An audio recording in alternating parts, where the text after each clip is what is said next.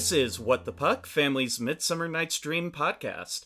Family has been Denver's premier disability affirmative company for 35 years. My name is Graham Bryant. I'm an actor in the production playing the role of Demetrius, and I'll be talking to the creative, brilliant, and unique minds that make this show possible.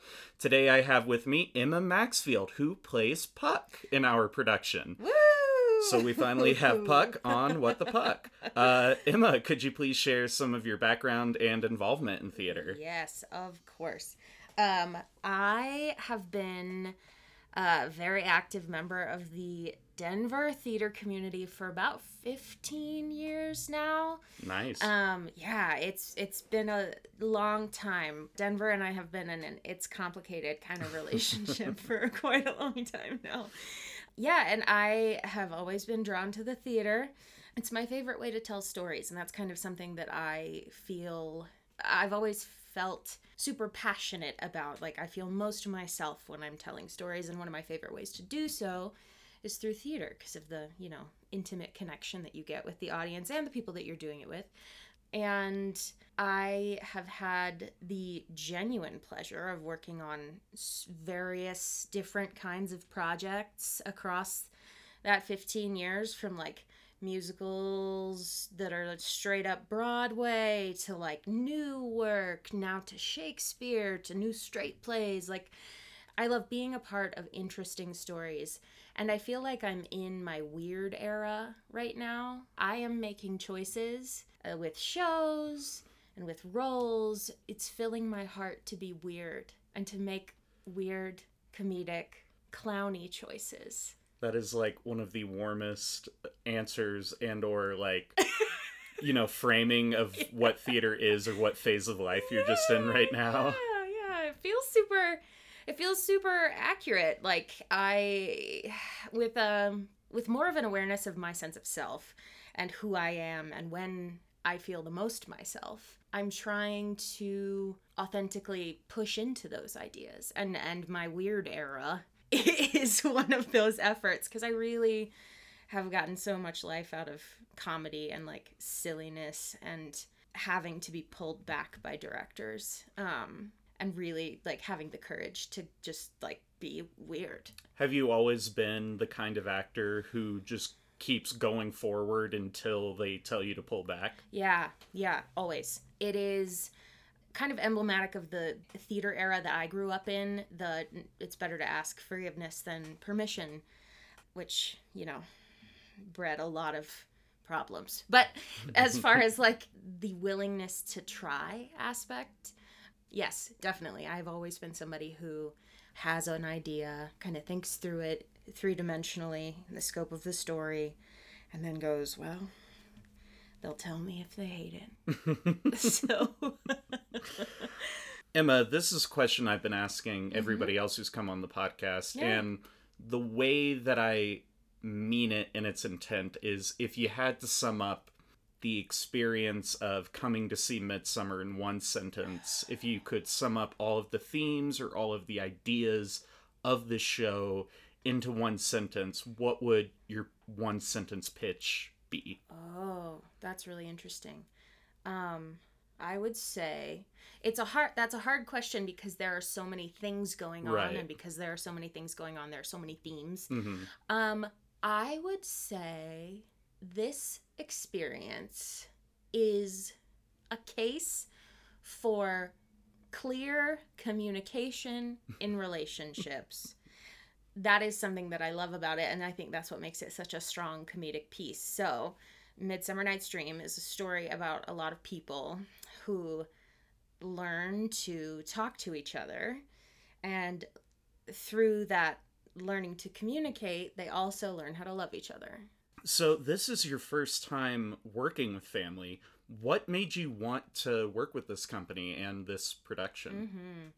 One of my goals, I like to give myself career goals at the top of every new year. And one of my theater goals for this year was to actually be in a fully produced Shakespeare something with a professional company, because it's never worked out up to this point. I either was already busy, or it was like a reading, or I just had never done the full full Shakespeare experience, and I really wanted to do that as someone who grew up reading Shakespeare, does a lot of Shakespearean research, loves, consuming Shakespeare. And the family element of it comes in that, like, I knew so many folks who were so deeply involved, who kept telling me, there's a place for you here. You are very much wanted. They would love for you to come out and audition. But I think there was an element of kind of fear there for me, because I have been working in Denver for so long. I knew that in tandem with me coming to terms with my own status as a disabled person, it would kind of be like I was outing myself to the whole Denver theater community, and that people would have opinions and comments and things to say. And they have, but I don't care, because honestly, all of the boxes were checked for this project. I was free. Time-wise, I felt super secure in being able to have those conversations with people who might be like, well, I didn't know you were disabled. And it felt like the kind of show that would offer me the opportunity to continue my weird era. Absolutely. I personally really appreciate you saying that, because I don't think that's something that is acknowledged or discussed a lot, which is when you are able to pass as not having a disability. Do you want to put that label next to your name when directors are thinking about working with you or casting you? Yeah. And it is a privilege, right, that I can walk around and you can walk around and we pass to a certain extent as able-bodied people. But the reality is that it shouldn't matter. It shouldn't matter, but it does matter.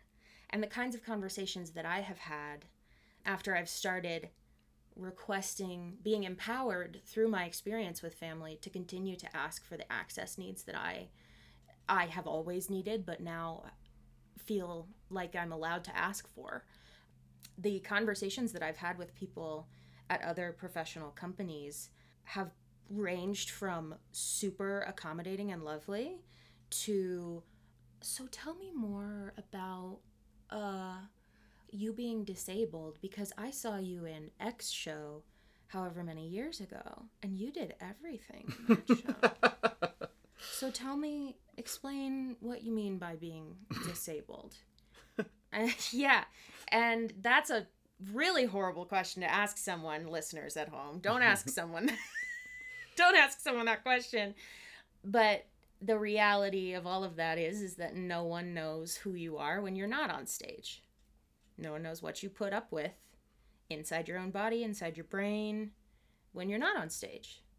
So who is anyone to say, based on a caricature of yourself that you market to get cast in stuff, what you are or are not? And that's kind of where I came to. I feel like what a lot of professionals in the industry don't realize about the consequences of hiring actors with disabilities is the work becomes great. Yeah. Like honestly, just this entire process has just been, wow, this show is just getting better and better as we are meeting each other at our levels and are getting what we need, and finally the text and the characters are all clicking into place. Yeah, it's because everybody feels comfortable. Who'd have thought? And everybody feels safe to make mistakes. Yeah, that's fantastic. And it's just been a great experience working with you so far. I've had a great time, even though my character is never conscious when we do interact. So kind of on that note, though, I want to talk more specifically about this production. Yeah. What has been your method for approaching Robin Goodfellow, aka Puck? How does it feel to be playing this character, and what has been your train of thought through what we've worked on so far? Yeah, that was actually a really big, I don't know if struggle is the right word for it, but it's been a process. Because Puck is one of those kinds of characters that even if people don't know the full context of the story, Puck has kind of invaded pop culture in these ways. So people have a lot of thoughts, feelings, ideas about what Puck is and what Puck should be like. It's saying to be or not to be, or all the world's a stage. You're having to say the words that everybody has inserted into casual conversation without even having ever maybe experienced the work before. If we shadows have offended. Like, I have one of those at the end of the show. And then looking at different source material as well, they run the gamut. Like, the lauded older performances were very classical British folktale. And then there's the modern, like the Julie Taymor, where Puck is this like kind of scary acrobat who works for the royal fairies and kind of like swings in and out. And it felt really important to me that to the tune of our whole conversation, right? That first Puck felt right in my body. So it took me a minute to find what style of movement matched the style of language I was speaking, which then would allow me to kind of build something. And pretty early on, when Shelley and I were kind of talking through, is my Puck, what is my understanding of my Puck's gender presentation? What is my understanding of my Puck's age? Like, you know, I kept coming back to this idea of a 12 to 13-year-old boy who is always 12 or 13, kind of Peter Pan-like, rascally. Sometimes he's a bully. Sometimes he's dumb. Sometimes he zones out in the middle of a conversation. And something about that place for this character, which is fully supported by and was probably spurred by how human everyone else is taking their characters. All of our people feel very much like real people. And I don't think that's always the case with this show. Like, I think this is one of the first times I've seen our lovers be actually relatable. Oh, thanks. Yeah, no. And normally, specifically Demetrius, people are like, go away, you know? So I think we're all kind of finding these beautiful, grounded human elements of these fantastical people in fantastical situations. But when I tried that the first time and I found some physicality to go with that idea, I was like, oh, yeah, okay. This is who this person can be for me in this show, which then allowed me to find moments of really traditional clowny comedy. Yeah, I see that. Thank you. And play with the idea that, like, he knows a lot, but he also doesn't know a lot. He knows what he knows, but he is not this, like, omniscient, all-knowing, godlike figure. He's just a kid who's always been a kid, who's always going to be a kid, who does mature a little bit by the end. But yeah, that's kind of been my process, and I'm still actively teasing that out. There are moments in the show that I'm not quite happy with yet, that I will probably continue trying stuff until we freeze it. Yeah, I'm not locked in either, so I'm feeling you on that. Yeah. Absolutely. But I like 12 or 13-year-old boy as the shrewd and knavish sprite. Yeah. Basically. Yeah. As referred to as this. Piggybacking on Alyssa's conversation with you, Puck doesn't use much elevated language, other than the fact that all of the language is elevated because it was written, you know, when it was written. The way that Puck describes things is just like the way that they are. And it's not, unless we are, you know, casting a spell, it's all very grounded, and I would say it's pretty easy to understand.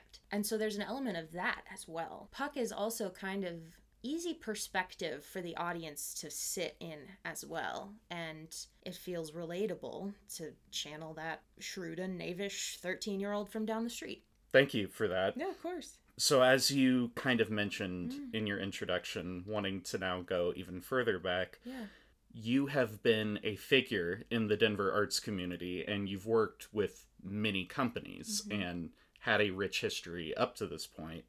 Not a small question at all, but what does the the Denver community mean to you?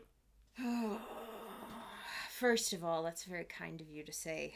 I blush. I don't know. It, it's weird to have kind of a public persona and know that people probably have opinions about me before they meet me. That's just a strange thing. That is a strange thing to like know is happening about you. Because I'm actually like just like a really huge goober who just really cares about stuff. So that's one part of it that's really interesting. And then another part of it is, I made this joke earlier, but I'm going to circle back to it. It's complicated. Being in relationship with anyone, let alone an entire community of artists for 15 years, is like, you've gone through so many traumatic things together. You've gone through so many beautiful things together. You've had to fight. You've had to disown. You've had to reconnect. You've had to reconcile.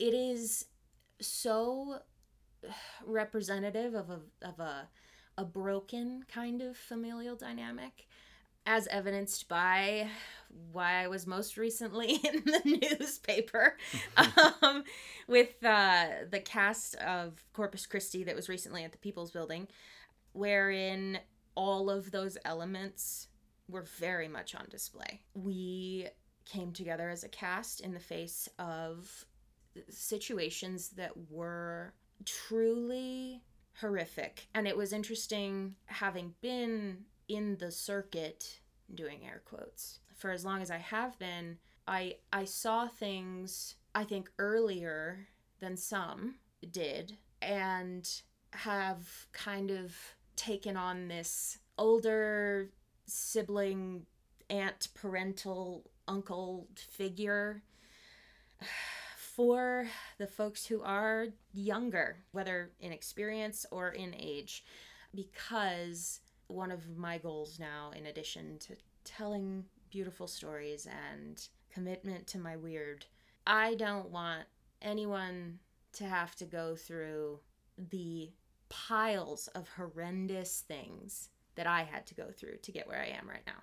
If I can save one person one night of heartbreak over this and still empower them to do the thing and make the art and have the triumphs and the failures, but not feel in one instance demeaned as a human being or devalued as a human being, that is something that I would honestly give my whole career up for, because it's not worth it. That 15 years was bought with my flesh. Basically, I paid for every one of those 15 years. And it's so empowering in this moment then to be able to put on an event like Into the Fire, where we're going to get to tell stories, where we are going to get to share pieces of art that we really love, where we are going to get to stick up for those in the community who might not feel like they have a voice. For the listeners at home, could you talk about what Into the Fire is, if they're not familiar with it on Facebook? Yeah, yet? Totally. Into the Fire is started as an idea that I had in my home with my roommate. And I was like, what if we put on a cabaret fundraiser to try to make up some lost wages that were stolen in this project? And it then grew as the story grew. And now it is a night of storytelling, performance, and solidarity. We're being graciously hosted at the Bug Theater. Check it out. It's a great little local space. The folks over there are amazing. I've worked with them a lot. And it is something I hope we never have to do again in response to a big event of injustice where the community needs an excuse to come together. But for the purposes of this, it is a fundraiser. We'll be selling art in one of the most creative ways I've come up with, and I'm not going to tell you what it is. Good. You just have to come. We're selling art by local artists who have donated their pieces. You're going to see performances that run from poetry to opera to spoken word, to, I think we're even going to screen a little bit of a film. That it truly is the spectrum of art, mainly featuring folks who were in Corpus Christi, as that is where the fundraising efforts are going to go. Anything over and above what we need to raise to cover the stolen wages, we're going to, as a group, come together and pick a charity and send the rest. And then we're telling stories. So I've invited folks with very specific and very unique perspectives on the Denver theater community, including Ben, our wonderful artistic director, to kind of talk about theater and them, and hopefully open conversations. It's not the type of event that's like public humiliation. That's not what it is. It is the chance that some of us have been waiting for, to be honest and to be in a community that supports our honesty. When is it taking place, and what is admission looking like? Yeah, of course. August 14th, we'll start around 7. Doors will be at 6:30. Ticketing can either be purchased at the door unless we sell out, and is available online. And tickets are donation based. I have 2 buying options. I have just a completely open to donate whatever you feel the ticket is worth, and then I have a base ticket price that's $5. Cool. I don't want anyone to, and the bug is completely accessible for folks who may have mobility needs or be wheelchair users, or any accessibility need. The bug is accessible, so that's really wonderful as well. That's amazing. I'm looking forward to it. I think I got my ticket last night. Hey. All right. Wrapping up, which aspect of this production, referring to Midsummer Night's Dream now, not Into the Fire, which aspect of this production are you most excited for audiences to experience? It's just really good theater. And I don't know how else to say that. Like, people are going to be blown away by the caliber of performance everyone is giving. It is the most well-developed ensemble piece that I've been a part of in quite some time. And I think all of the visual elements and the design elements and the music elements and all of it, I think it just even more adds to how just genuinely impressive this is going to be. It's just going to be a good show. And I don't lie.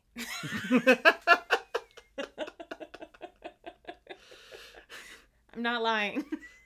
Great. It's gonna be a great show, and that's why as you are an honest puck. As I am an honest puck. Fantastic. Emma, thank you so much for joining me today. A Midsummer Night's Dream will be playing at the Kellstrom Theater at the Denver Center for the Performing Arts from August 17th to September 2nd. For accommodations and ticketing info, you can visit family.org. That's PHAMALY.org. We hope you join us in the merriment and festivities. And with that, see you around. Goodbye.